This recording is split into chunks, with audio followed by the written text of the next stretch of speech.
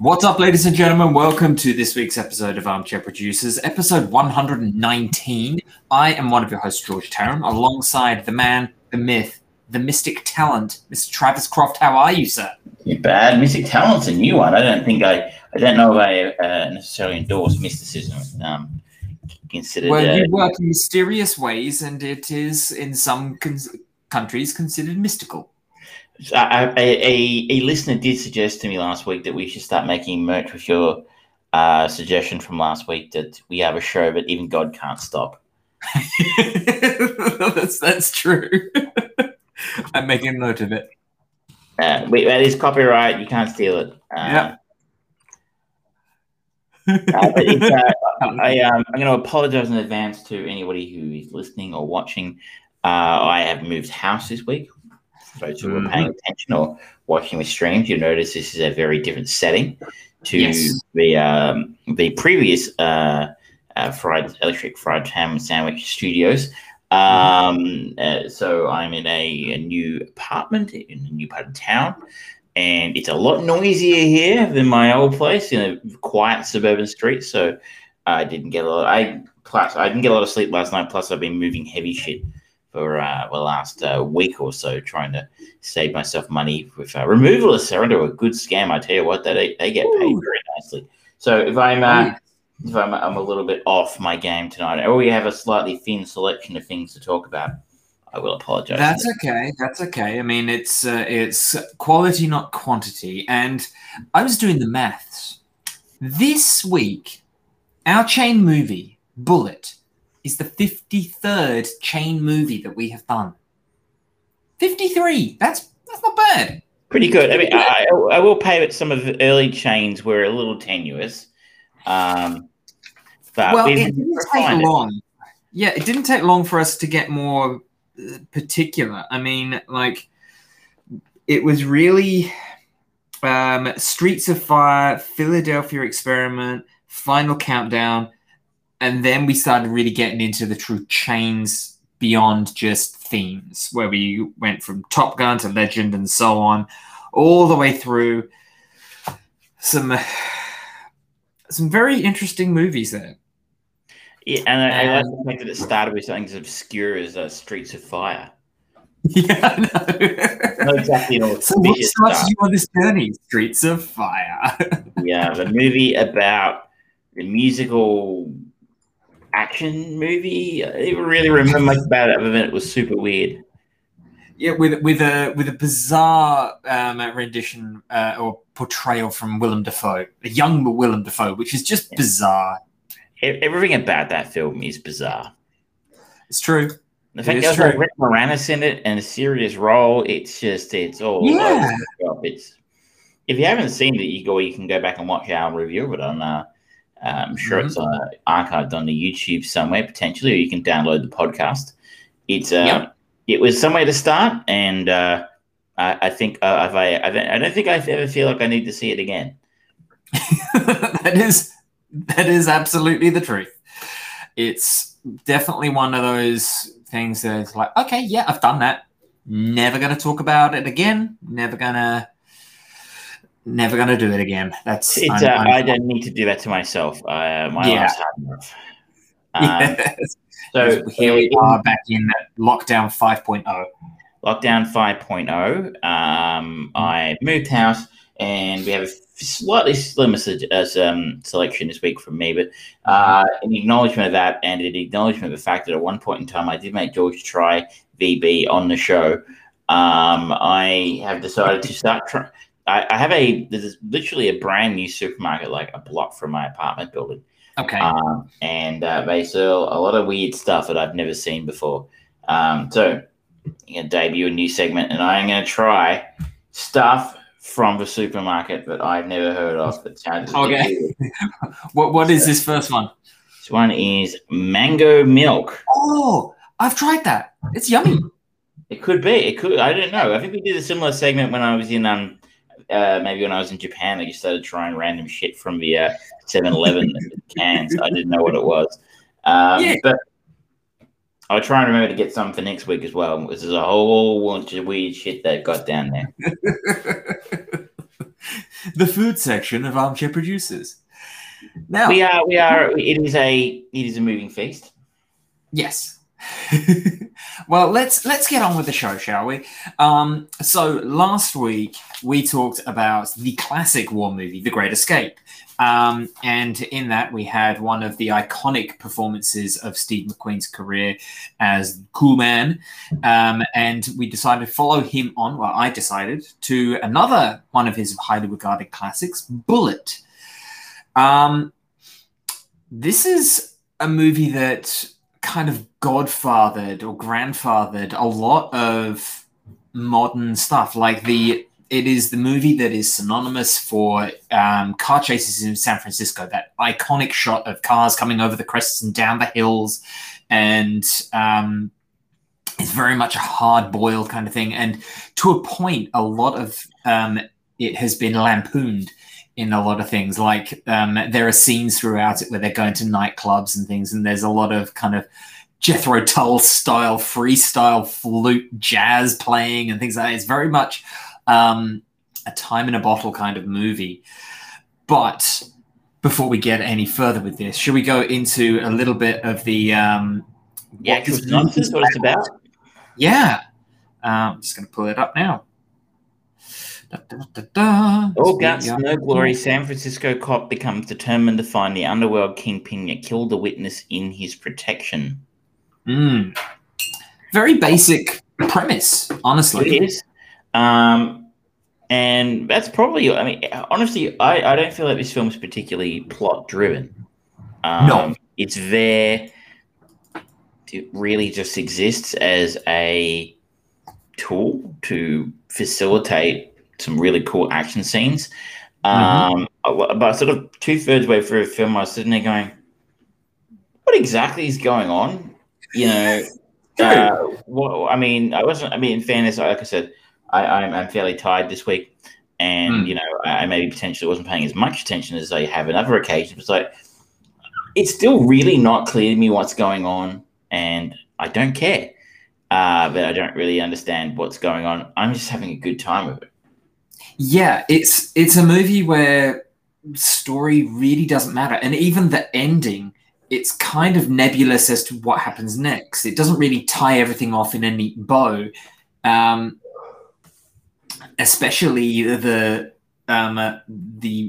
climax of the movie in the airport. And it's like, okay, so the guy they've been trying to track down and take alive so that he can go on the witness stand, they killed him.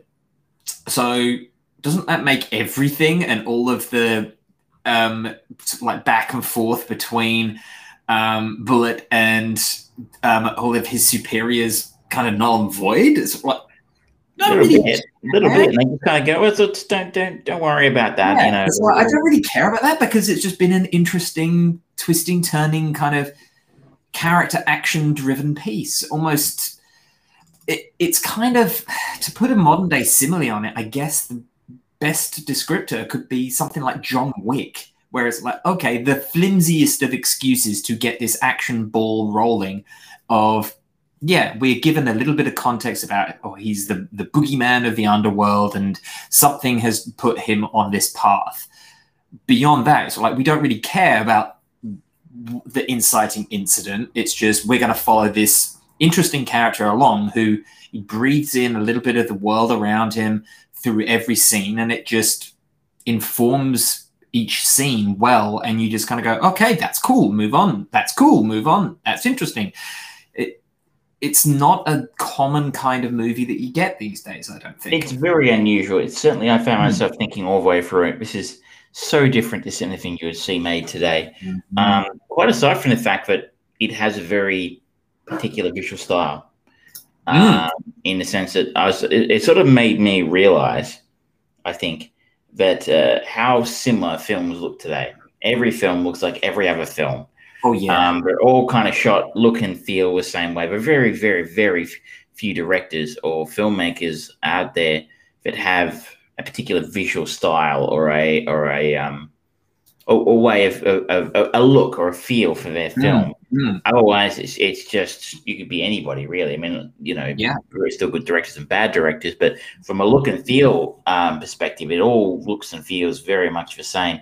I mean, just from the very, very start, the chase in the car park while the credits are moving into the screen from the side and up and down, and it was a little bit Pink Panther. I think the Pink Panther used to do stuff like that. Yeah, it was. But it was also very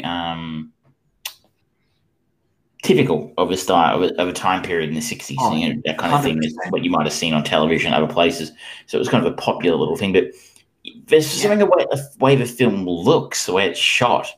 There's a particular scene towards probably 2/3 way through where Steve McQueen and his partner are sorting through some evidence that they've found in a murder scene. I love that scene. And they're looking through the personal effects and his crates in there. Yeah. The film really spends a long time on this scene. Like, it really pauses there for 5-10 minutes. And sits with them going through all this stuff that they're finding in these crates, and they're sort of having this conversation with each other going, oh, it's a man, blah, blah, blah, looking at this, and they're flipping through this stuff, and they're looking at what's in there, and they're making suppositions and learning a little bit more. And it does move the plot along. But I found myself thinking, there's no way a film today would spend 10 minutes on basic police work, right? Yeah. Basically what it is, it's basic police work. A film just wouldn't do that today. It would just be, you'd lose your audience. It's just, it would be a 30-second quick montage, maybe a minute, and then it would just be, okay, move on to the next thing. Pretty much. And I found myself really enjoying that scene because it's, what kind of reminded me of a little bit was L.A. Noire, the video game. Actually. Except obviously maybe 30 years after that game is set. Not 30, maybe only about 10, 15. It was after the war, I think, from memory. It was the late 40s. But you would be wandering around and looking at evidence and trying to put together a theory of a crime as this main character in that video game, and that was questionable about whether that was much fun at all in the video game. But I wonder if movies like this lended a sense of realism to it, didn't it? And I think that's it. Going, even if you did try and do sort of like a similar sort of scene today, it would be a moment that they would use to investigate the relationship between the two people. Whereas there's not really any back and forth non-work related chatter. There's no comedy or anything like that. It's just them doing their job, and we are just there witnessing them do their job. I don't think I even knew his partner's name. I think was it Delgado? Yeah. I had looked that up. Like, I was like, I barely knew who he was. He really didn't have much to do with the film. No, but it was almost like a cold bluntness to the whole thing. Like, the audio for it actually made me think, is this kind of what Chris Nolan was trying to do in Tenet? Because the audio levels in this are kind of fucked up, because a lot of the dialogue, it's sort of like, it's tangential to the screeching of the tires and everything else that's going on, and the crashing of glass and all of that stuff. That is just loud and bombastic, and the dialogue is like, that doesn't really matter too much. So we're not going to adjust the audio levels. I don't know if that was purposeful or if it's just the way that it was filmed, and they don't want to go back and do like a remastering of it or anything. But it did just that how the world sound so often overpowered the dialogue. It was like, okay, this kind of reminds me of Tenet. And it's interesting. It sort of fits, though. It fits a story in this occasion, in the sense it kind of fits Steve McQueen, who is a action speak louder than words kind of guy. It's not a dialogue-heavy movie. A man of few words, really. So, unlike Tenet, where you kind of did need to understand what the hell the protagonist was saying, to be able to understand what the hell was going on, you really don't in Bullitt. You can just go override, and it kind of fits someone in the sense, like I said, Steve McQueen is not particularly verbose character. He his actions, tell the story of what's going on. But the film, in saying that it has an unusual look, it looks gorgeous. Mm-hmm. It is beautiful. Just those colors pop off the screen still 50 years later. It's an incredibly beautiful film, and not just the colors and the look on the screen, but how it was shot. I believe some fairly early handheld camera work was done here. If I'm reading between the lines in the trivia on IMDb, but they used some handheld cameras. With particular reference, here we go, our regular co-host. I haven't seen him in a while. No Archimedes. If only our regular dog-loving watchers were here to see it. But as I say, like the car chasing one, we should probably talk about it because it is probably what it's most famous for. Quite aside from how it's choreographed, the way it's shot is incredible. For 1968, those point of view shots from within the car or on the bonnet of the car, or if you're an American, the hood. It was breathtaking. Yeah, it stands apart from so much of the sort of like car chase action sequences of the modern time, where not only is the way that it's shot that kind of realistic, genuine nature, the bonnet kind of point of view, the front of the car just screaming down those very aggressive hills, going really hard around those corners. It just feels like, holy fuck, that's someone really driving that.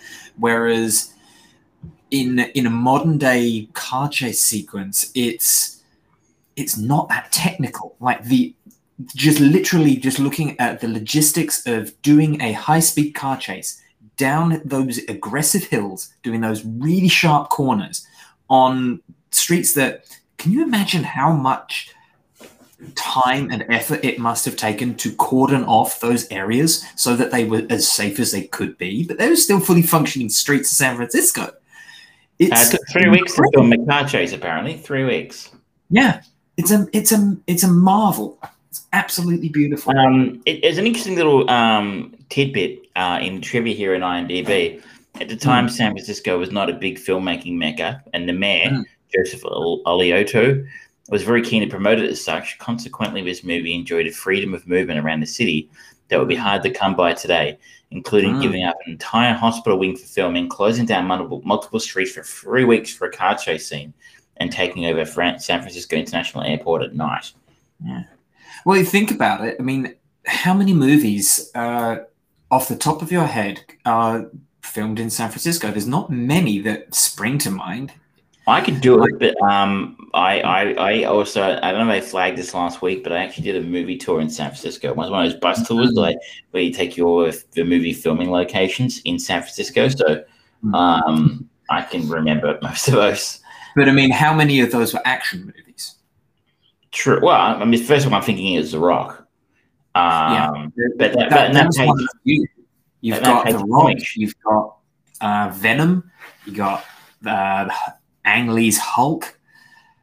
But even then, they're very kind of coordinated spots because it is just a technically difficult movie area.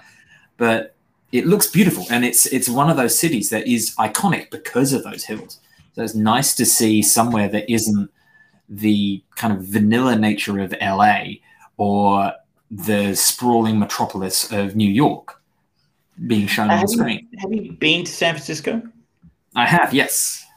It's I was just there a couple of years ago. It was just one of my last overseas trips before the unknown virus of unspecified origin shut everything down. It is actually San Francisco is a real character in this film, I think. I was sort of thinking to myself watching it that LA very rarely is these days. It can be. It has been. If you look at a film like Heat, or what was the one with Guy Pearce and Russell Crowe? LA Confidential. LA Confidential. Obviously, it's in the title.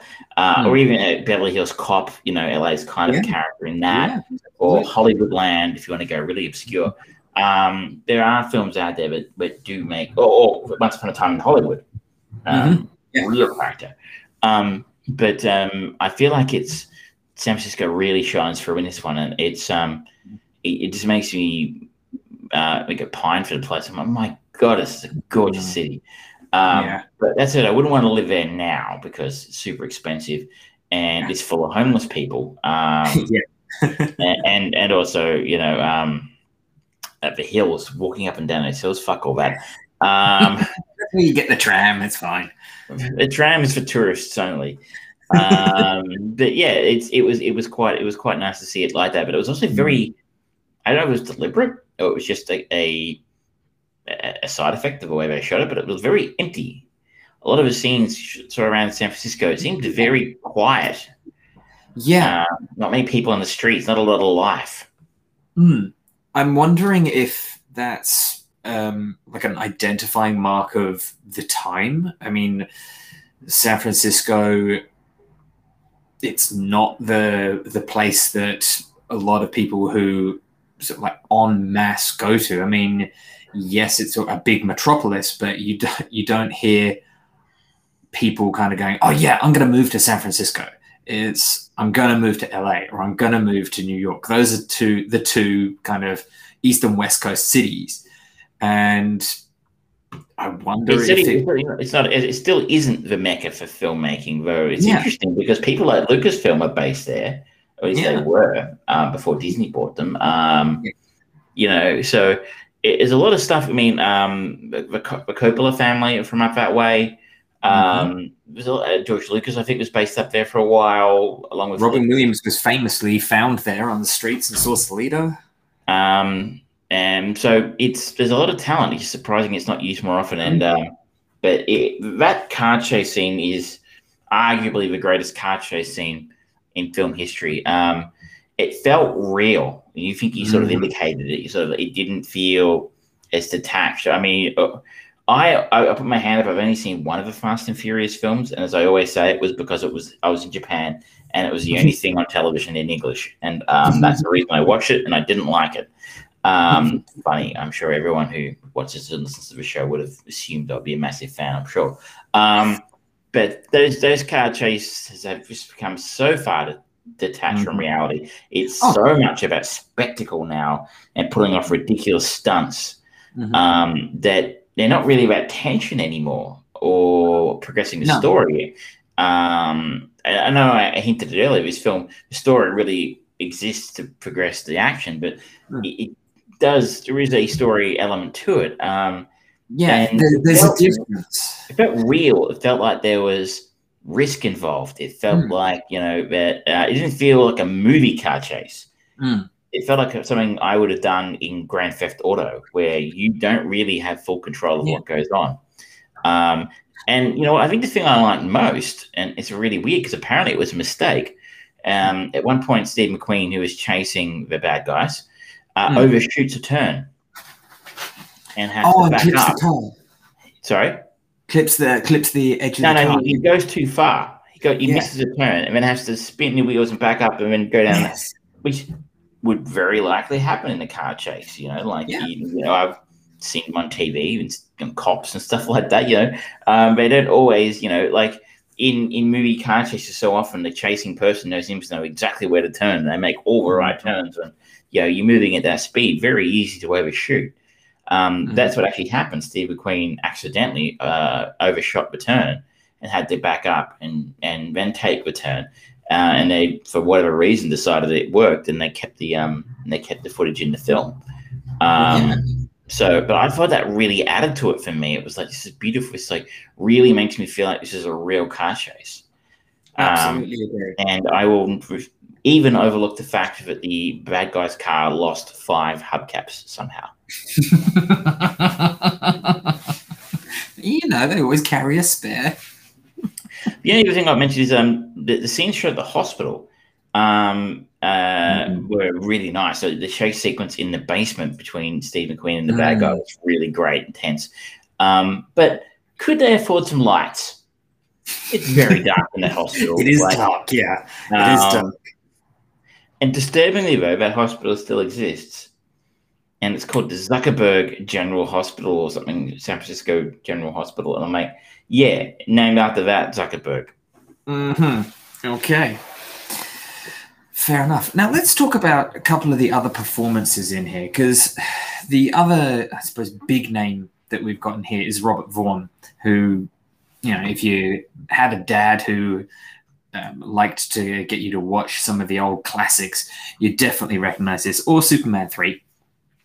Yes. He plays Chalmers in this one, and he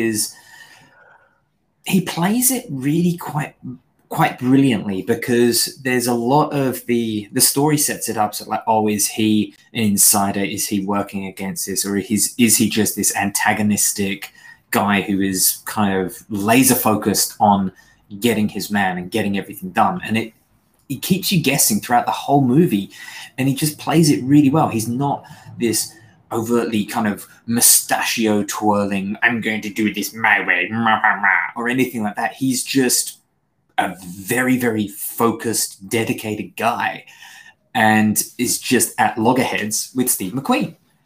And it's never to a point where they end up talking with their fists or anything like that. It's just, I think maybe they share 5 scenes throughout the whole film, and it's just great the way that they use the silence and that awkwardness between them to tell the story of these two people. They don't get along. I was half expecting to turn into the police chief from Last Action Hero, you know. Screaming so hard these shadows, you know, like, which, yeah, obviously was parody of, because that became such a cliche, you know, in 80s cop films. But you're right, it took a different path, and you were half, 99 for sure, like, this guy's so in on it at the end. But he wasn't. And it just happens to add an interesting third element. It's almost a triangle of the good guy, Steve McQueen, the bad guys, and then Chalmers doing whatever he was doing, and, you know, moving his story along his way. But he does maybe it's also because it's Robert Vaughn, you're sort of expecting him to play a bad guy, because he usually did, I think, play a bad guy. Pretty common for him to be a bad guy, or at least an anti-hero. I mean, he was in the A-Team, I think, is where I first saw him back in the 80s. Holy shit, he was. I've forgotten that. Wow. He's done a lot. He did a lot of work in his lifetime. He had a very, very familiar face. Yeah. Like, the other famous he was in the A-Team. He was a bunch of times. Yeah, and I always just think of him as the man from U.N.C.L.E., which is another little connection to the Great Escape, because the guy who played Ilenia Kurylenko in that, his Russian alternate, was one of the prisoners in Great Escape. So it's a funny little connection there. The man from U.N.C.L.E., do not make me think of that film. Oh, we don't need to worry about the film. I'm talking about the 1964 TV series. Okay? Yeah, man, that gets better. It's like, my goodness. We saw it together, remember? We did. Yep, we definitely did.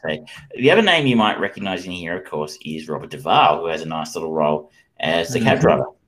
Yeah. Which it was funny seeing him in this movie and going, oh yeah, he was young once. Sort of, but not really. He didn't look that young. But that's true. The dated part of the film for me was that, and I didn't know this because I guess I never caught a lot of cabs before they stopped being a thing. But like, it seemed like a regular thing. You could be in a cab going, "Hey, pull over! I want to make a phone call. Wait." Yeah. And they don't have to give the guy any money or anything to sit there and wait. He's just going to sit there and wait for you to make a phone call. And I'm like, what, is that something happens in movies that people do that? Yeah. If you're listening or watching and you're old enough to remember that kind of shit, tell us. Yeah. If you ever had a cab pull over, and so you could use the phone, I will pay. Grand Australian tradition is to make the cab go through the Hungry Jack's drive-through on the way home from a nightclub. That has been time. But it's pulling over to make a phone call. Didn't know that was a thing. Well, I guess it makes sense because I mean, like now everyone's got a mobile phone, so they don't need to pull over or anything like that. But you know, back then it was sort of like, oh yeah, I need to make I a guess call. so, but this seems like an odd thing to do. Do you want to make the phone call before you get in the car? It's just halfway through a journey to somewhere very obviously specific because you booked a taxi to go there. It's not sort of like, I'm just going to go for a drive. Oh, you know what? I haven't spoken to Terry in 3 months, so I should stop and pull over. No. I will say though, you've obviously been in San Fran. I don't know if you found this in your travels, but the subway is garbage. It's better than LA because they have a subway in San Francisco, but it is trash. So it basically cabs and Uber now are basically public transport in that city. Yeah, pretty much. Because I know we stayed in a shitty part of town, and friend of a show, Patria, like, oh, let's just walk up to the other end of town, and we ended up walking through like a homeless camp. And I'm like, I feel like I'm going to get stabbed or I'm going to get like leprosy just from walking through here because it was pretty nasty. No disrespect to people who are homeless for no fault of their own. Just saying, it was pretty nasty part of town, and like so, and that's something that San Francisco has quite a few of these nasty parts of town. So it's off topic. That never happens to cabs. I've just remembered another movie that takes place in San Francisco, and it is a classic, Big Trouble in Little China. Oh, of course. How could we not mention that? Yeah. I would have say Mr. Doubtfire. Of course. Yeah. Wow. All right. In which Robin Williams gave out the actual address of the actual house that was shot at. Not happy.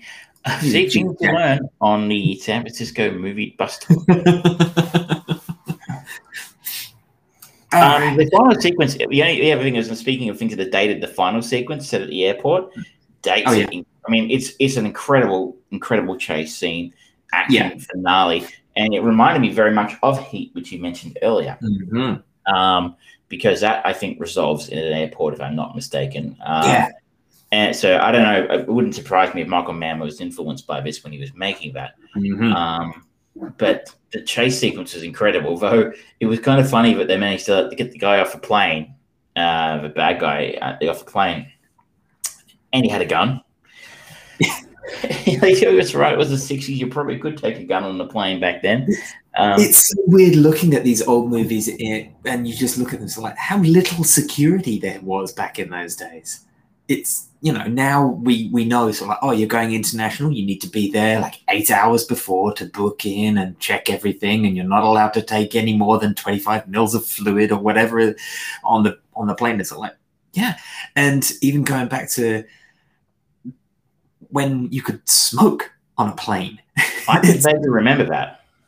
It's nuts. It's nuts kind of trying to go back to that mindset if you've been through an airport in the last 5 years, 10 years. Last 20 years. 20 years since 9/11. So that's when security theater really kicked off. And you couldn't. I think I always tell the story. I got a plane. I was in Canada on 9/11, and I caught a flight. My flight home to Australia was in 2 weeks or so after 9/11 happened, and I had to do transit through Honolulu on the way home. Despite the fact that I wasn't on the way to Canada, I stopped in Honolulu, and you just got to get off the plane and wait around in the transit area. Fine. Then on the way back, they made everyone clear customs and immigration, even if I wasn't staying in Honolulu, which I was not.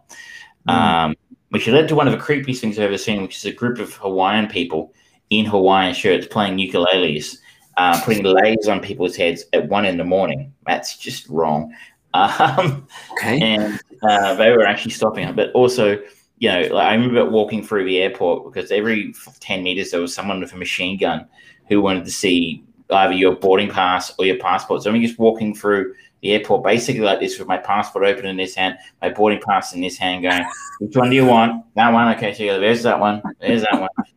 And it was just... Meanwhile, someone's trying to put some flowers around your neck. It was a bit like your airplane or flying higher from a train. It's flower on the Church of Consciousness. But yeah, it's a wonderful chase sequence. Also, the chase over the tarmac in between jumbo jets was brilliant, and the stunt where I think that actually was Steve McQueen lying on the ground as a plane rolled over the top of him. With no way in hell you would get your A grade movie star anywhere near that today. Yeah. But it looked fucking good.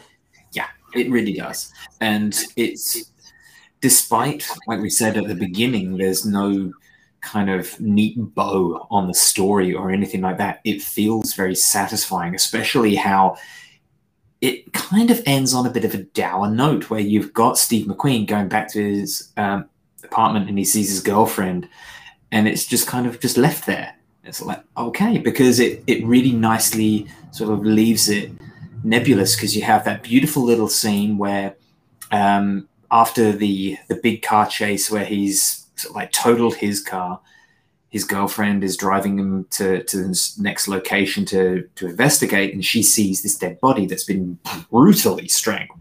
Really vicious marks around her neck. Her body is splayed out like a mannequin. It's disgusting. And it affects her. And she just pulls over and they have this really lovely little scene just by the river. And then she just talks to him and says, "Are you desensitized to this? Is this your norm?" And it's just, he doesn't really give any answers or anything like that. He just has this very honest, real conversation about what it's like to be a cop. And then the movie ends with them, and it's like, okay, what's going to happen? This has been a harrowing 24 hours for him. Is he going to take any of that to heart? Is he going to try and change things? And you're just left with the question. It's great. You got to wonder, though, if you're dating a police member, cop, detective, whatever, would you be surprised that they're a little bit desensitized to horrible things and violence, considering what they do on a day-to-day basis? I'd be kind of worried if they weren't a little desensitized. I wouldn't imagine you would last long if you didn't. So yeah, I was a little bit confused by her reaction, in the sense that I take it that she's his girlfriend and she knows what he does for a living. So why would you think him reacting that way around a murder victim is weird, considering that's what he does for a living? I do also find it kind of funny. He's considered this loose cannon on the force, and he's a hazard to the people of San Francisco and all that sort of stuff. And you look at it, it's like, well, actually, when you look at some of the cop movies that Arnold Schwarzenegger and Sylvester Stallone and Bruce Willis and things like that have made, us like, he's actually very, very calm. Yeah, he's not. They redefined loose cannons. So the cannons got looser and looser as time went on. It's true. I enjoyed this film immensely. Actually, it's a time capsule for a film of its time. But it really holds up particularly well, even 50 years later. Just the way it's shot, the way it looks, the sound, the action sequences. Like, action directors today, in their wildest dreams, couldn't direct something with as much fun and excitement and attention as Peter Yates has done here 50 years ago. And as you said, it kind of probably suffers a little bit from the Godfather effect. You're going to go, oh, this isn't very original. I've seen this done 100 times. But you've seen it done 100 times because these guys did it first, or did it best at least, and it's been ripped off for the last 50 years. So people are still probably ripping it off today. I can't think of a more recent example, but in The Rock, which is feels recent to me, but was 25 years ago.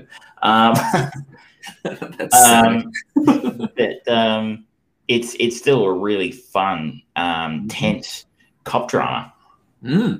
Yeah. Absolutely agree. And I think that it would be, it's, for me, this type of story, I would love to see a modernization of this.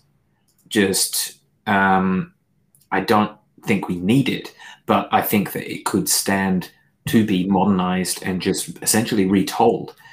And it's because it's just intelligent action, smartly directed. It does everything it needs to do to get the point and the purpose of the movie across. Hello, Archimedes. So, yeah. But now the big question Where are we going next, sir? I'm going to take a bit of an unusual link this time. In a sense, usually we go on. There's a lot of fairly few well-known actors in the. I could go. I did threaten last week to follow Robert Vaughn to Superman 3, but I feel like it's going to come eventually. Well, this was the opportunity, wasn't it? Or you suggested following the director to Krull, which I watched a year ago, and that's far too recent for my taste. I used to like that movie, but no, I am going to follow the composer, Lalo Schifrin. Okay. And Lalo Schifrin, who was nominated for 6 Oscars, never won one. But he also directed a film 3 years after this, which I just couldn't say no to, considering. And I'm breaking the rule a little bit here in the I haven't seen it rule, because I have seen this one a few times, but it's been a long time. And we're going to go and watch Dirty Harry from 1971, also set in San Francisco. And I think almost a natural successor or a natural sequel in a way to Bullitt. Yeah, that's a logical one. I could have gone, well, I'm going to follow San Francisco, but no, I actually did determine that he did work. Lalo Schifrin did work in the music department both of those films. Of course, if you haven't seen it, this is the 1971 iconic Clint Eastwood police drama, which I think in some ways may have been even more influential than Bullitt. Yeah, I don't think that Dirty Harry would have happened were it not for Bullitt and for the success of Bullitt. But yeah, I think the long-lasting effect, most people know the phrase, "Do I feel lucky?" Whereas you don't really have catchy lines like that in Bullitt. No, it's a little bit more of a character's a little bit more memorable than the cat. But I'll put my hand up and say I'm sorry, as I think it's, other than leaving you with the exit through Clint Eastwood, it's a slightly trickier one to get out of, because there's not a lot of big names in it. But Clint Eastwood. Well, there's Joseph Sommer, so we could go back to Witness. Oh, he was in one of the X-Men films, I think, wasn't he? Yeah, he was. He was a president. Ooh, Strange Days. Strange Days is a great movie. But you may there's always like Clint Eastwood's your get out of jail free card, because one of the great filmmakers of all time. Yeah. But that's next week. It is available, I believe, on Apple to rent. If you have the Foxtel, it's on there. Otherwise, I think you can get it in normal rental places if you'd like to watch it along with us, and listen in next week to hear what Archimedes thinks of it. Probably thinks that it's terrible and it wasted my time instead of fussing him and feeding him. All right, where should we go next? I think it's time for a word from our sponsor. Yeah, okay, let's get that all queued up, shall we? Who is our sponsor this week? Our sponsor this week is Channel 9 from November 12, 1995. They've been very generous.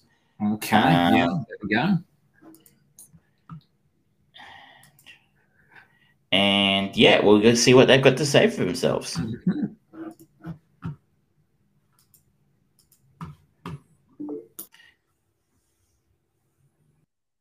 At last, somebody who knows about engine protection has introduced a total range of car care products. New Pyro performance products. Protect and enhance the vital running systems of your car. Pyro from Valvoline.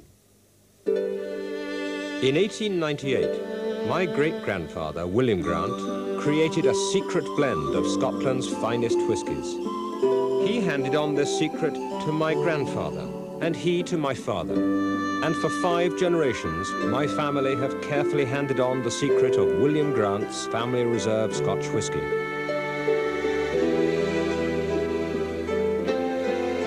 Grant's, share the secret. For the men who give their best every day. For the men who strive to excel in every way. we offer our best, Gillette Sensor XL. With spring-mounted blades and microfins, Sensor XL sets up your beard for incredible smoothness and confident shaving. New Sensor XL. For those who strive for excellence, get the world's best shave. Sensor XL, the best a man can get. Join Diners Club right now, or introduce a friend to Diners Club, and you could win 2 first-class tickets to London flying Cathay Pacific, staying 5 nights at the luxurious Ritz Hotel. Then all aboard Cunard Line's majestic QE2 for a 5-day cruise to New York. And that's not all. There are also hundreds of other prizes. So join now and live like the rich and famous with Diners Club. Hey Al, what can you tell us about Valvoline? Well, Valvoline BS5 multi-grade motor oil. It's an SAE 20W50 engine oil blended from high-quality paraffinic base oils incorporating a balance of additives, providing all... Want to know more? Ask a professional. AutoPro. It has a 115 min viscosity index. An IndyCar team costs millions, but now for the price of a pack of Valvoline.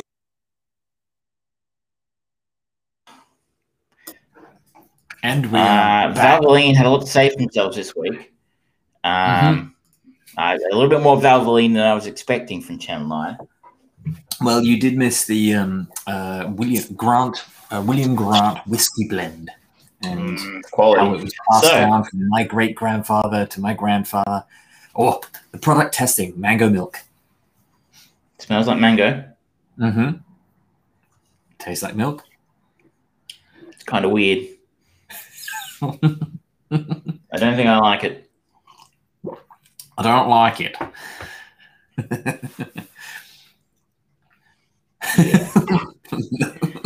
That's the look of satisfaction.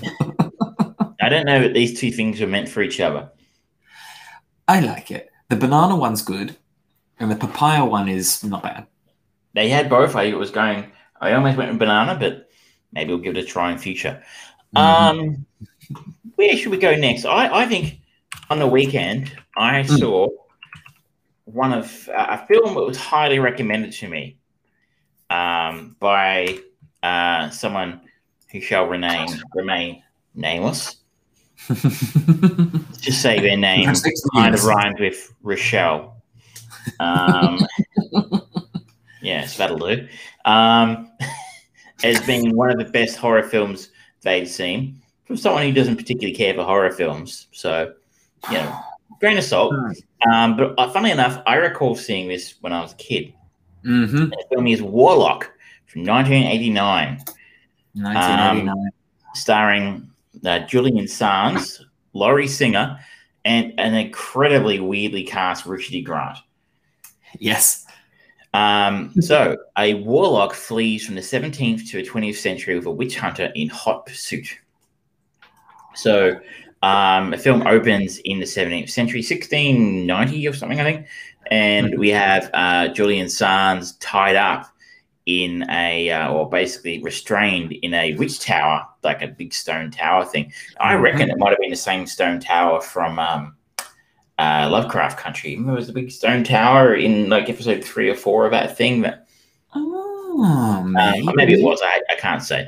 But anyway, he's basically like in the stocks, with like thumb restraint things. I'm like, there's some serious fucking kink shit going on here in the 16th, 17th century. They know how to get down when witches were involved. And we don't really see exactly what he can do or why he's there, other than they keep telling us he's a bad dude, he's a witch, and he's he's really evil and all that.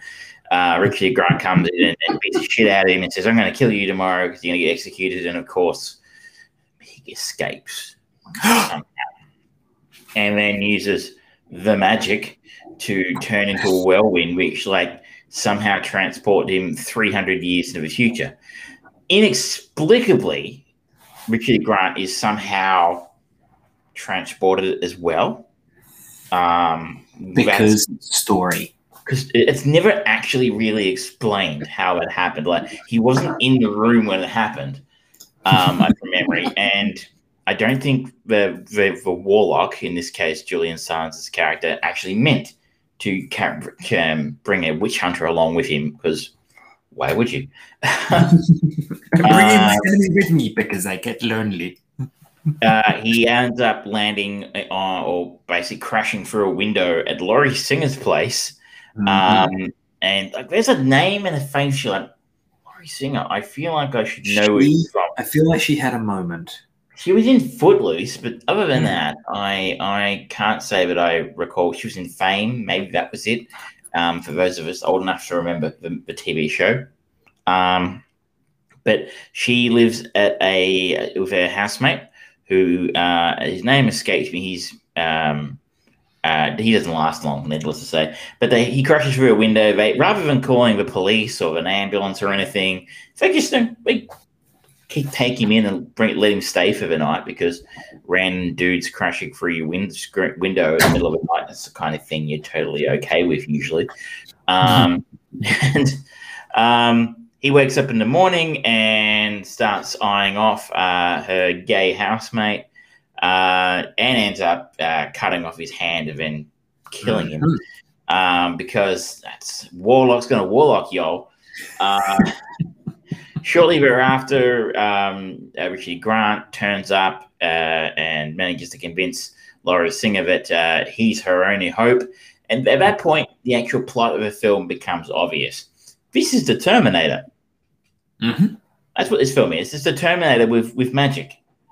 I would have loved to see Richard Grant come with me if you want to live. I'd just love to see him do that line. It would be brilliant. But that's essentially the guts of it. But Warlock casts a spell on Laurie Singer's character, Cassandra with a K. And basically she's aging 20 years every day. And that's what. So she's convinced to help Richard Grant try and track him down in an effort to try and break the spell.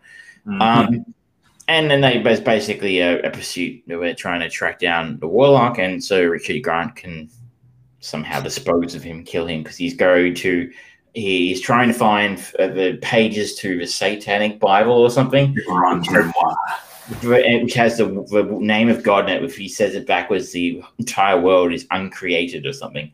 It's kind of actually a cool, plot device. But it's where this film does fall down. The special effects, they are chronically awful. Like even this was 89, so by 1989 standards, this is 10 years after they did Superman. Where you remember how, I mean, you probably don't because you weren't alive, but how revolutionary Christopher Reeve's flying was in the original Superman. You know, that blue screen technology. Oh my God. And this looks worse than that. It's considerably worse. In one of the more brutal scenes in the film, it's off screen, but it's basically implied that Julian Stans murders a small boy in order to use, I'm going to put it this way, parts of his body in a flying potion. Apparently they were going to film that. I'm like, holy shit. That would have, no way you would have got away with that. So he's able to fly once he kills this kid, and the flying is just awful. It's terrible. They run into a Mennonite, which is basically a type of almost like the old people in Witness. What are they called again? Amish. Thank you. Sorry, start with A. Which is a bit of a historical misnomer, because Richard Grant pretends he knows, or says he knows what Amish people are, but they didn't come to America until after he got transported to the future. But it's the final sequence of a final fight scene is in a graveyard with some of the least convincing gravestones I've seen, not on an Australian television show. That foam was entirely convincing for the time. Polystyrene gravestones were quality. And yeah, it's a decent enough sequence, but it's special effects really let it down. It's trying pretty hard to be a cross between The Exorcist and Terminator, as I said, and it doesn't really pull it off. It's not scary. It's not gruesome. It's not really exciting. And honestly, some of the special effects literally made me laugh. That was so awful. It was so unconvincing. Even the person, who suggested it, indicated that what their memory may have been a little bit skewed if this is what they thought was a good horror film. Yeah, because I don't think of this movie as a horror movie. I think of it's trying to be, but all of it just looks so bad. It doesn't come across as gory, and it could have been gory, like the murder of a child, and the way that the Julian Sands kind of fucks up the gay housemate at the beginning and things like that. It's like, okay, those could have been really brutal and disgusting and horrible, but it doesn't really kind of go far enough. It's sort of like it's sort of trying to walk a middle line in a way. Like it's not as gory as an 80s horror film like Nightmare on Elm Street or Halloween or the Friday the 13th films, where slasher films. So it's not quite as gruesome as something like that. It's not as scary or creepy as something as The Exorcist. It's not as exciting as something like Terminator. So it's kind of sitting in this weird middle ground where it doesn't quite know what it wants to be. Yeah, absolutely agree. Absolutely. I still kind of love it because it was Richard E. Grant. I always love him.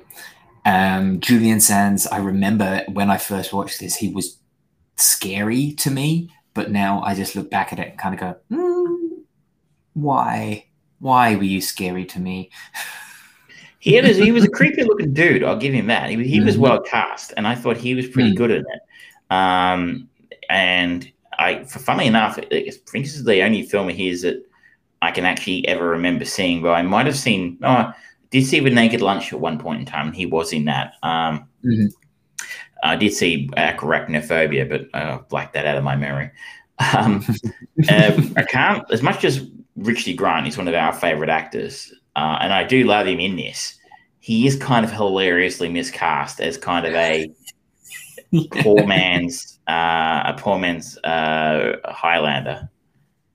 Yeah, he's not like, it would be like me being cast as a wrestler. It's just, this doesn't look right. And no matter how guts and glory may be. That just would make me look like what the fuck was that? Gorilla Giganto. Yeah, the one with the kind of like weird hairy bodysuit thing from like Giant Gonzalez. Yes, Giant Gonzalez. Yeah, you're 7 feet tall, though. Yeah, no, I'm not. I could be with stilts. I must say, Richard E. Grant most resembled the QAnon shaman who was arrested for raiding the U.S. Capitol at the start of the year. It's probably most reminded me of in this film.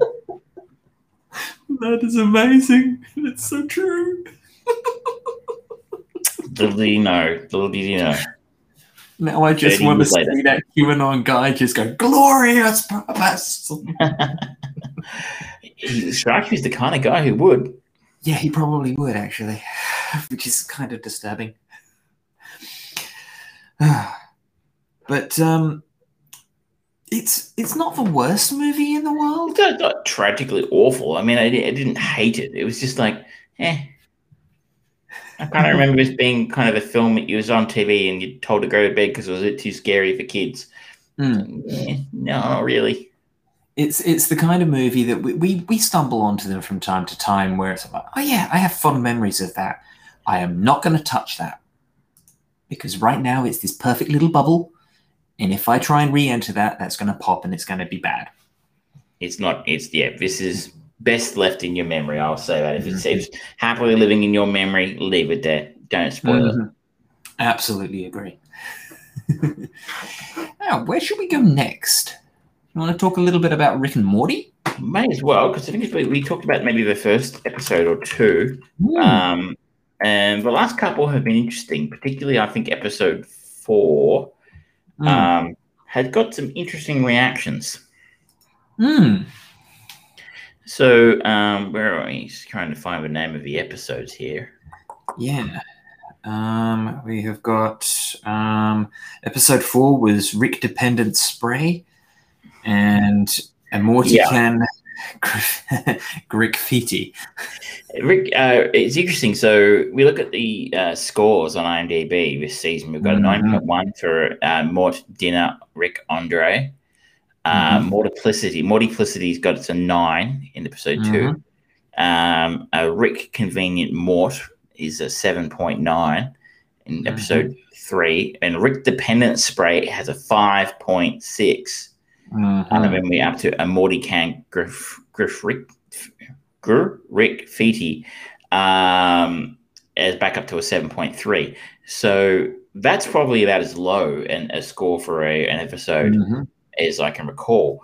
Which is quite interesting. As I said, that's the one where I've heard some people call it out for being a little bit too disgusting. So episode 4, Rick Dependent Spray.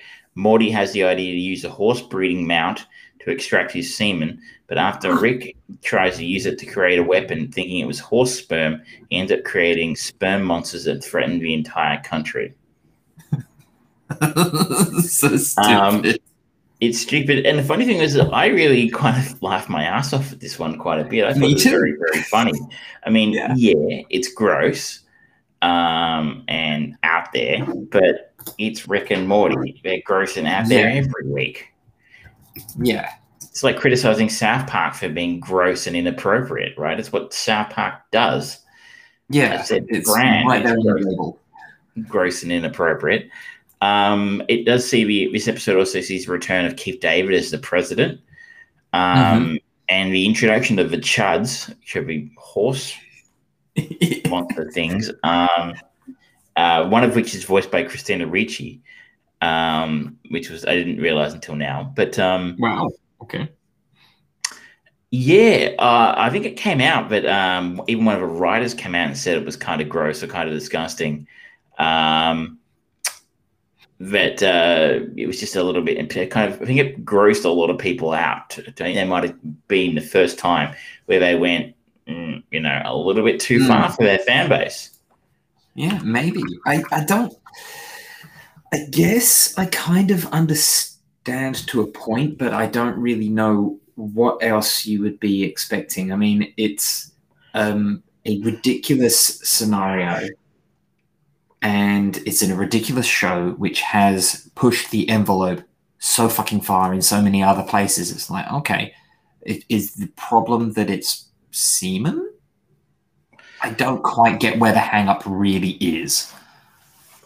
Writer Nick Rutherford called the episode tricky. Dan didn't want to hinge an episode on a lie, Rutherford said. The audience knows something that Rick doesn't, and Morty knows it, and we know that Morty knows it, and we know that Morty didn't tell Rick. Season 5, episode 4 received many rewrites. In one, both Rick and Morty knew that the sperm had come from Morty. In another, it was just Rick's secret. Along the way, horse people got involved, Harmon said. Random left turns like underground horse people is sometimes the only evidence you're having fun. But it turns out he was partially joking. Rutherford summed up the episode best. I think it turned out disgusting and tasteless. Oh. I don't know. Like, again, disgusting and tasteless is kind of their brand. Yeah. Adult Swim, that's what they do. I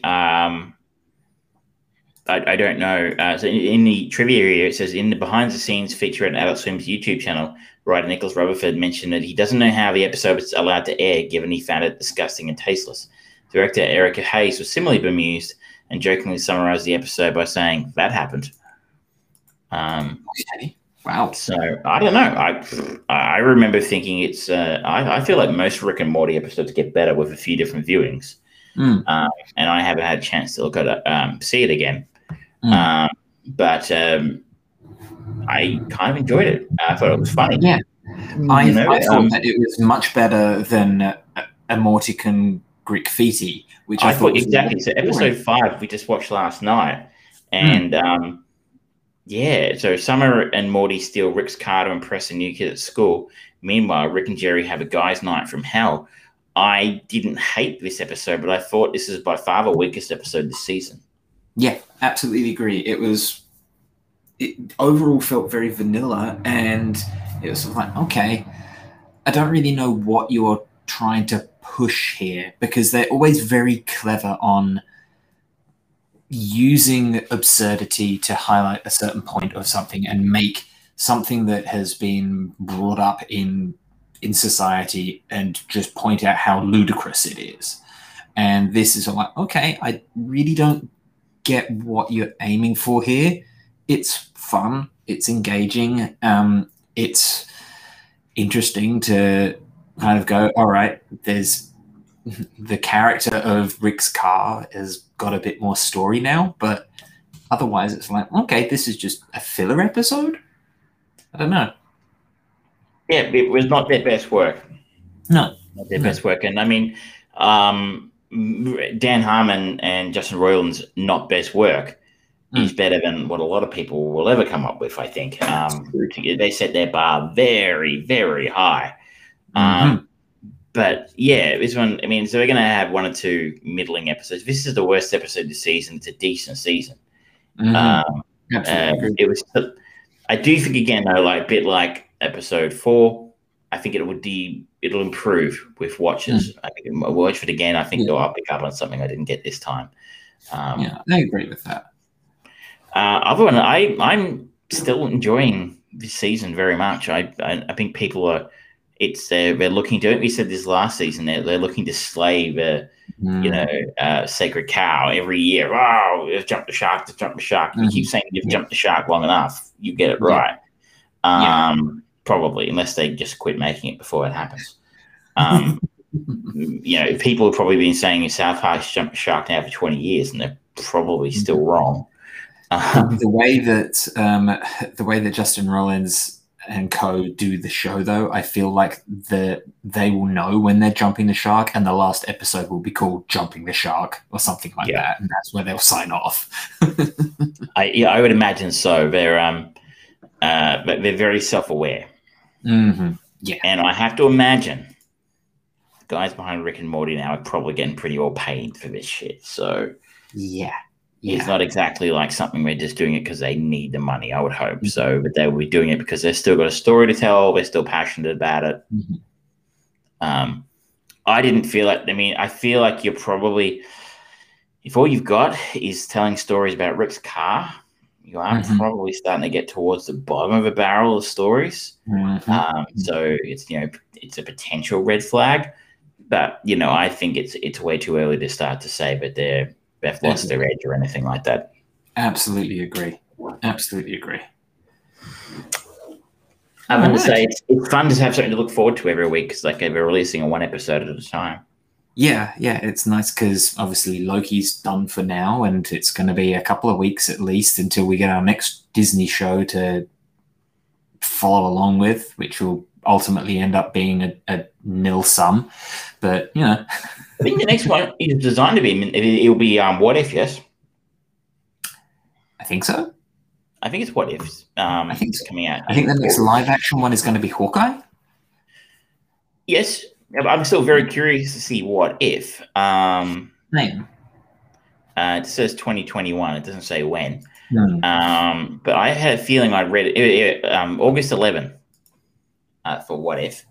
I think this is potentially one of the shows that I was most excited to hear about them making when they announced their slate of Disney Plus shows a couple of years ago, whenever it was. I'm like, this sounds exactly like the kind of thing I like. A bit disappointing that it's animated. I don't know that Marvel's animation studio is anything like what DC's is. So I don't know what to expect.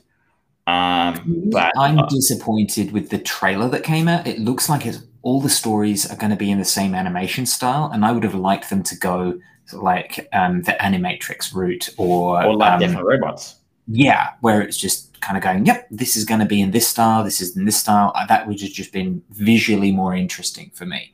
But if the stories are good, then that's okay. I'll easily forgive them. It just looks kind of cheap animation from the trailer.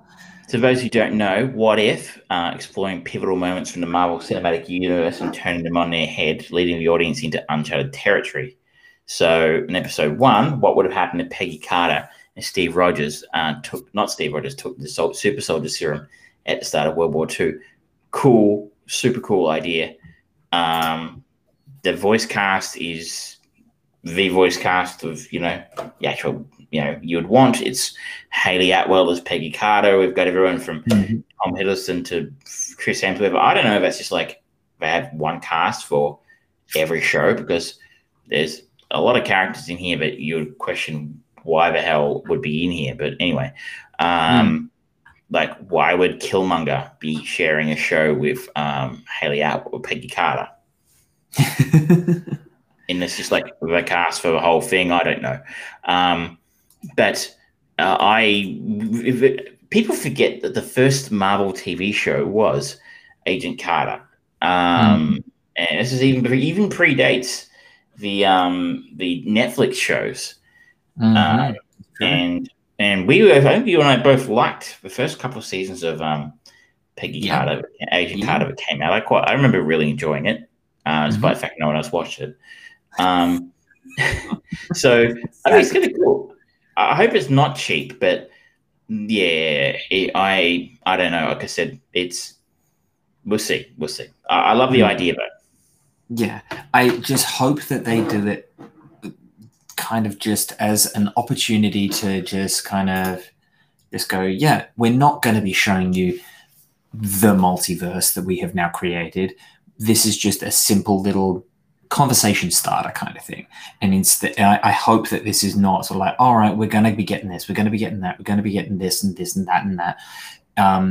I wouldn't be surprised if part of it, if the Killmonger side of the story gets traction, people really like it, maybe they end up doing like a Crisis of Infinite Earths style thing later on, where they bring Michael B. Jordan back as Killmonger, and he's going to take on the mantle of Black Panther or something like that, because everyone did love Michael B. Jordan. Getting him back for more than one movie would be a big win, just namesake wise. But yeah, I hope that they just go, we're just going to tell these cool little isolated stories, and you can just play with that in your own fanboy minds, rather than. Yeah, I think that's all I'm looking for from it. It's just I don't want anything that's going to necessarily affect canon. Just what if? Yeah, be fun. A little bit of alternative MCU history. Yeah. But anyway, so that's our next Disney Plus obsession in a few weeks, and it'll be the first animated show, I think, for Marvel TV. Yeah. And then, as you sort of said, I think Hawkeye is the next cab off the rank, which, if I'm not mistaken, is towards the end of the year. We haven't got a date on that, I don't think. So, I don't think so. But it will. I think there's probably a little bit more anticipation for that now, considering what happened at the end of Black Widow. Sorry, guys, if you've gone out and seen it. But yeah, it's that'll be an interesting one as well. But we've got to have a lot of Marvel at the back end of this year. A lot of Marvel. Yeah, we are, because we've got Shang-Chi, we've got the Eternals. It's there. The ball is rolling, and there's going to be a lot. Now, should we move on again? Please.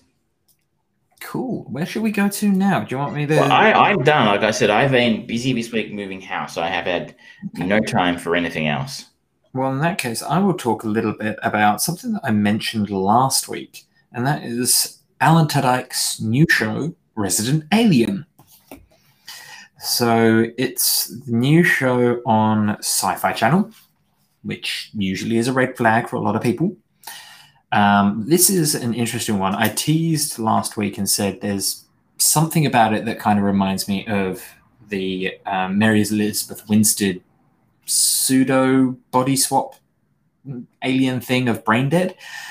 This is a crash-landed alien named Harry who takes on the identity of a small-town Colorado doctor and slowly begins to wrestle with the moral dilemma of his secret mission on Earth. This is an interesting show in that it doesn't take the typical fish out of water comedy route that is so famous and so easy of a mind to glean comedy gold from. The fish out of water that is your paramount number one thing. This is almost like a comedy variation of Twin Peaks in some ways. You've got this cast of characters, and they are all overall connecting to the storyline that brings Harry into this town. But it's kind of tangential, and they don't necessarily share scenes with Alan Tudyk and things like that. And it's just a very unusually paced kind of show, because you've got like some of the particular standouts. There's Sarah Tomko, who plays Asta. She's like the lead female of the show, but it's very heavy with some strong female performances. And the whole thing is centered around a murder mystery of who killed the local doctor.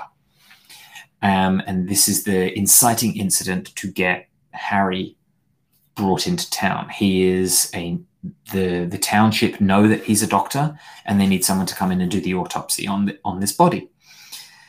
And so he is an alien who has taken the form of Harry, and he doesn't really know anything about being a doctor.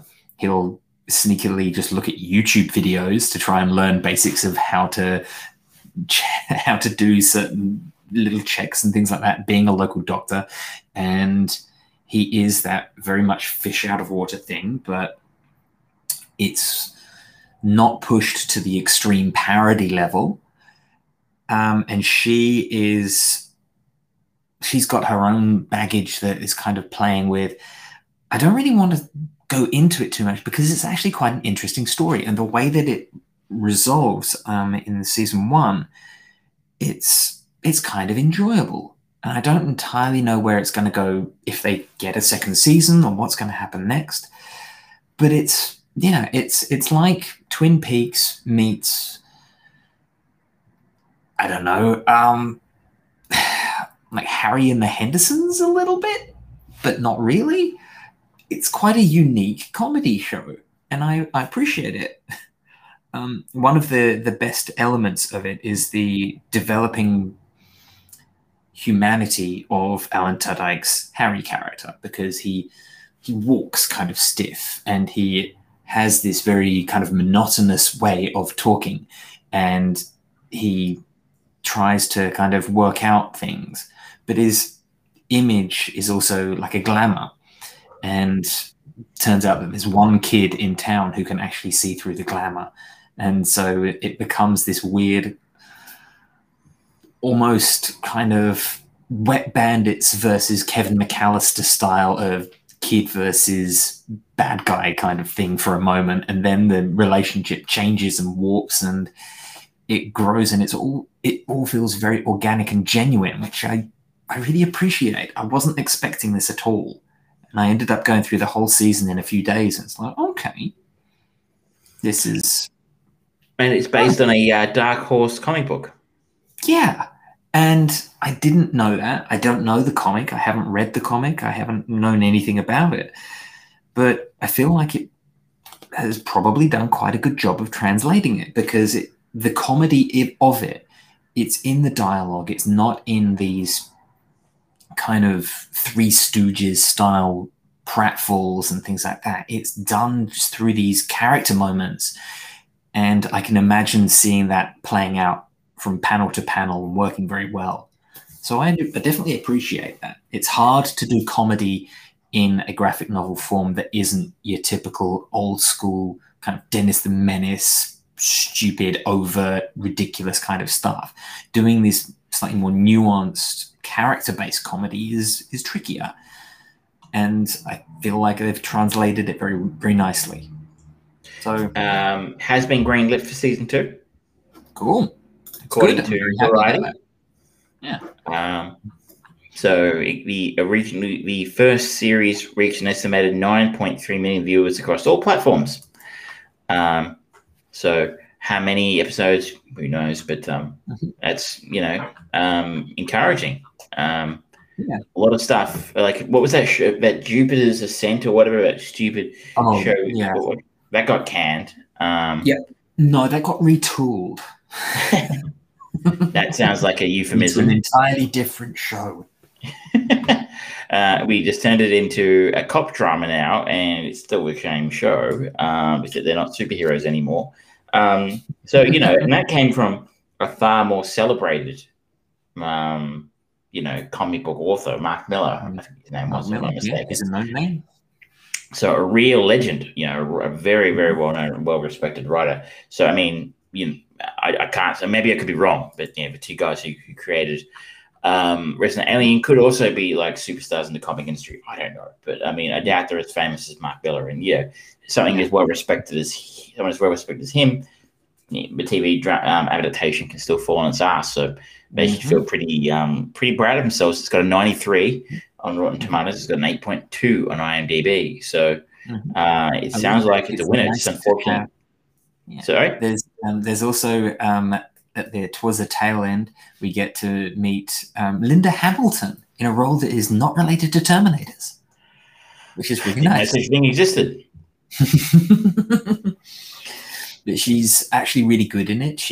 And the kind of organization that she heads is interesting and fun. And I'm really looking forward to seeing where the story develops from there.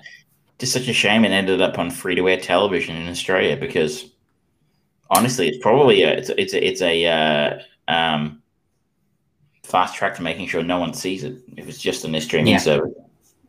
Yeah. Because why would you use a free-to-air streaming service when you have to watch ads? Yeah, and it's just so frustrating because the ads are not for good things, and it's just all bullshit, and it does make it hard to just sit down and watch an episode. I mean, I tried to find it. And it's first world problems, but there's no Channel 7 app for my smart TV, so I have to download the app on my phone and stream it to the telly, which it works, but kind of a pain. Or watch it on my laptop, which I just can't be. I don't like watching stuff on my laptop. I know some people do, and they know who they are, and they're wrong. I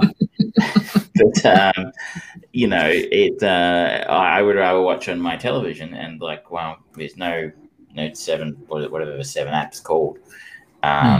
It's not on. They haven't built one for Samsung, so gonna go.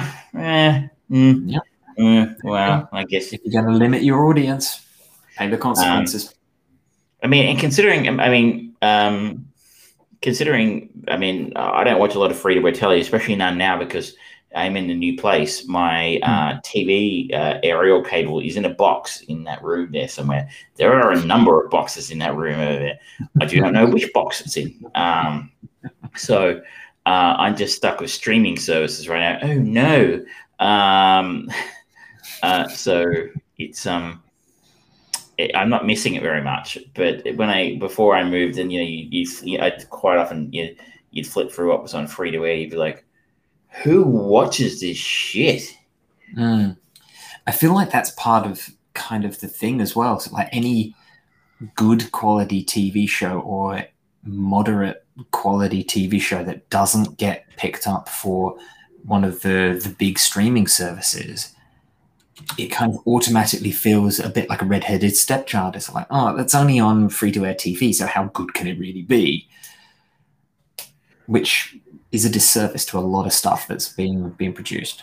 It makes me, I guess, I don't understand the economics of free-to-air television in this country anymore, and I understand it would be increasingly difficult in many ways to run a free-to-air television network because your main, revenue stream with TV advertising would be drying up somewhat.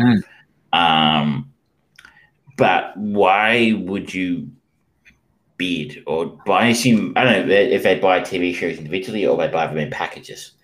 But putting a show on your streaming service only, wow, I mean, why bother? Yeah.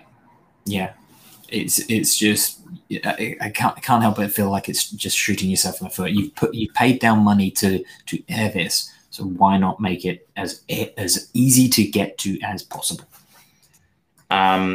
Stick it on. I mean, I don't know. It's the days of actual quality television programs being on free-to-air television in this country are well and truly behind us. I remember before your time, back in the 90s. Channel 10 used to had an actual identity. It was Channel 10 had targeted itself. It was never going to be the Boomer TV network because that was Channel 9. The Boomers all watched Channel 9. But Channel 10 targeted our generation, the Gen X, right? The young, which at the time included young people. So the Simpsons was on every night of the week. To be honest. So the news would be on the other channel. You could just flip over and watch The Simpsons because it was always on at 6 o'clock. They had the X-Files, right? The X-Files was on every Wednesday night at 8:30, and everybody I knew just watched the X-Files on Wednesday. You didn't fucking call anybody. Only people who called our house was our parents. I'm like, fuck off. X-Files is on. Go away. And then there used to be a TV show called Sex, hosted by Toddy Goldsmith. Feel free to Google it. I think it was Toddy Goldsmith. I could be wrong. And it was basically TNA dressed up as sex education. And I may be getting it wrong. It was on a different channel. I don't know, but it was certainly on the same night. But TV channels used to have an actual identity.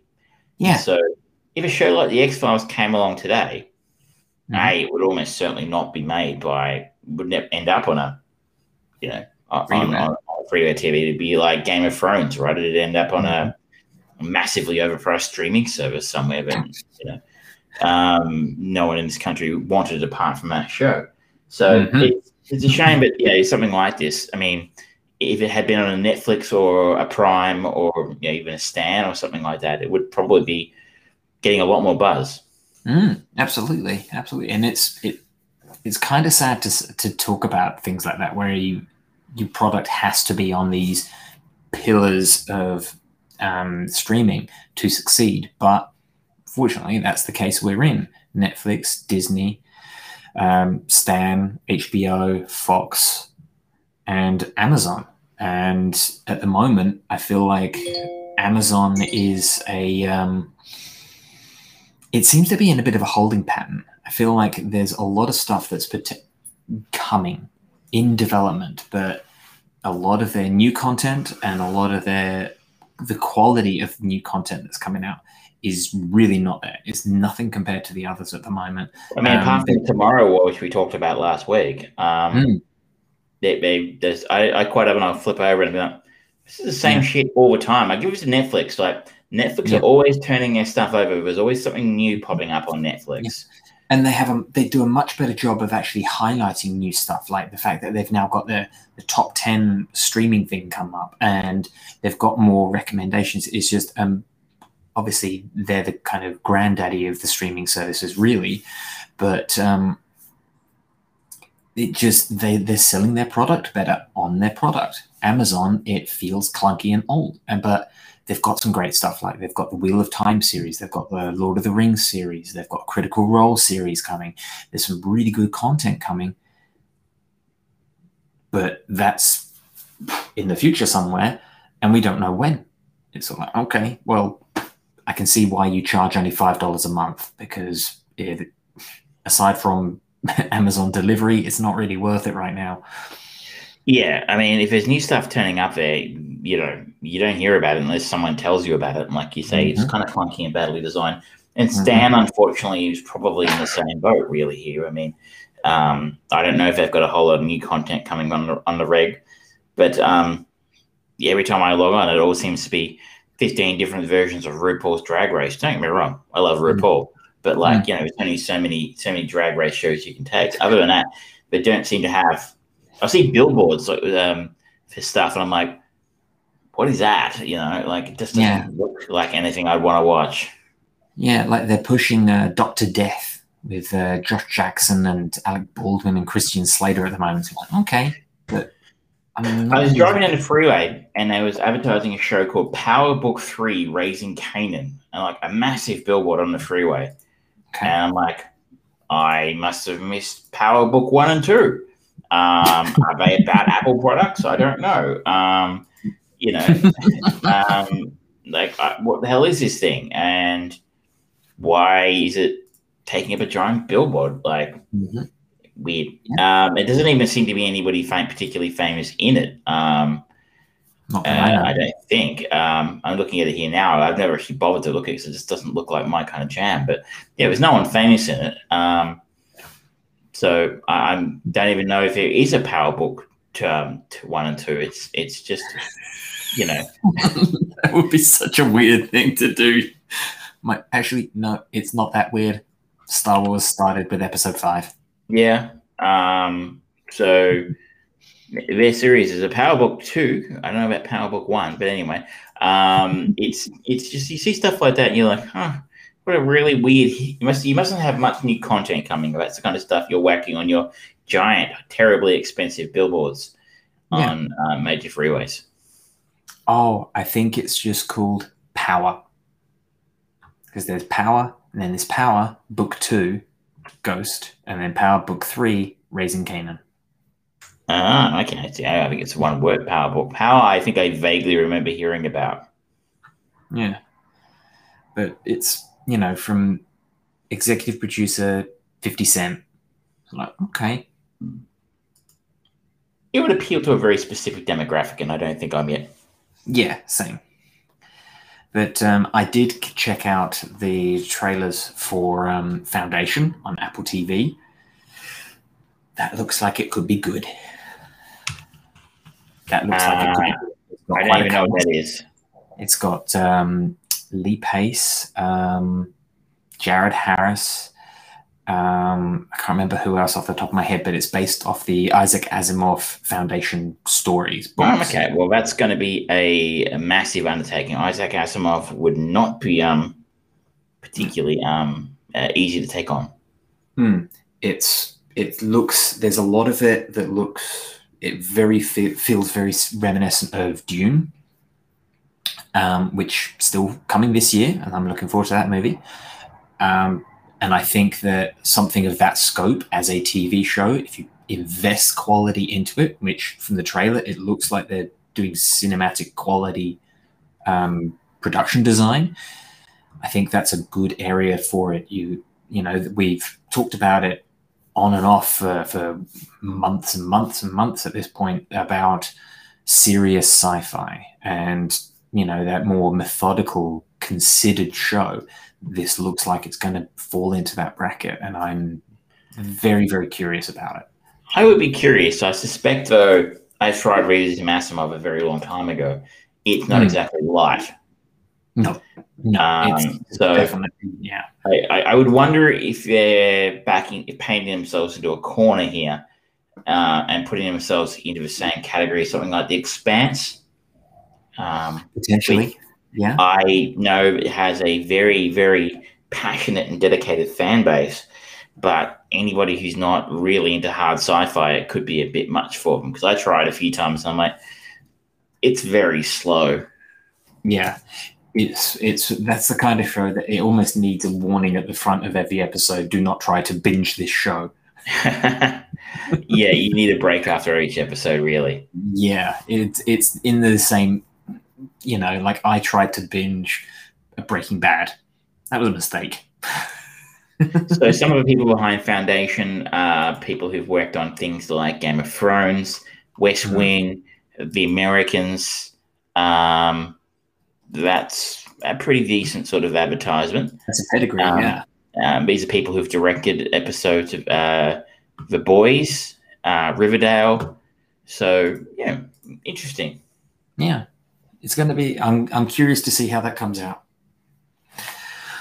Well, ladies and gentlemen, I think that brings us to the end of the show. Look at that. It was shorter this week, but, you know, I think we had some interesting conversations.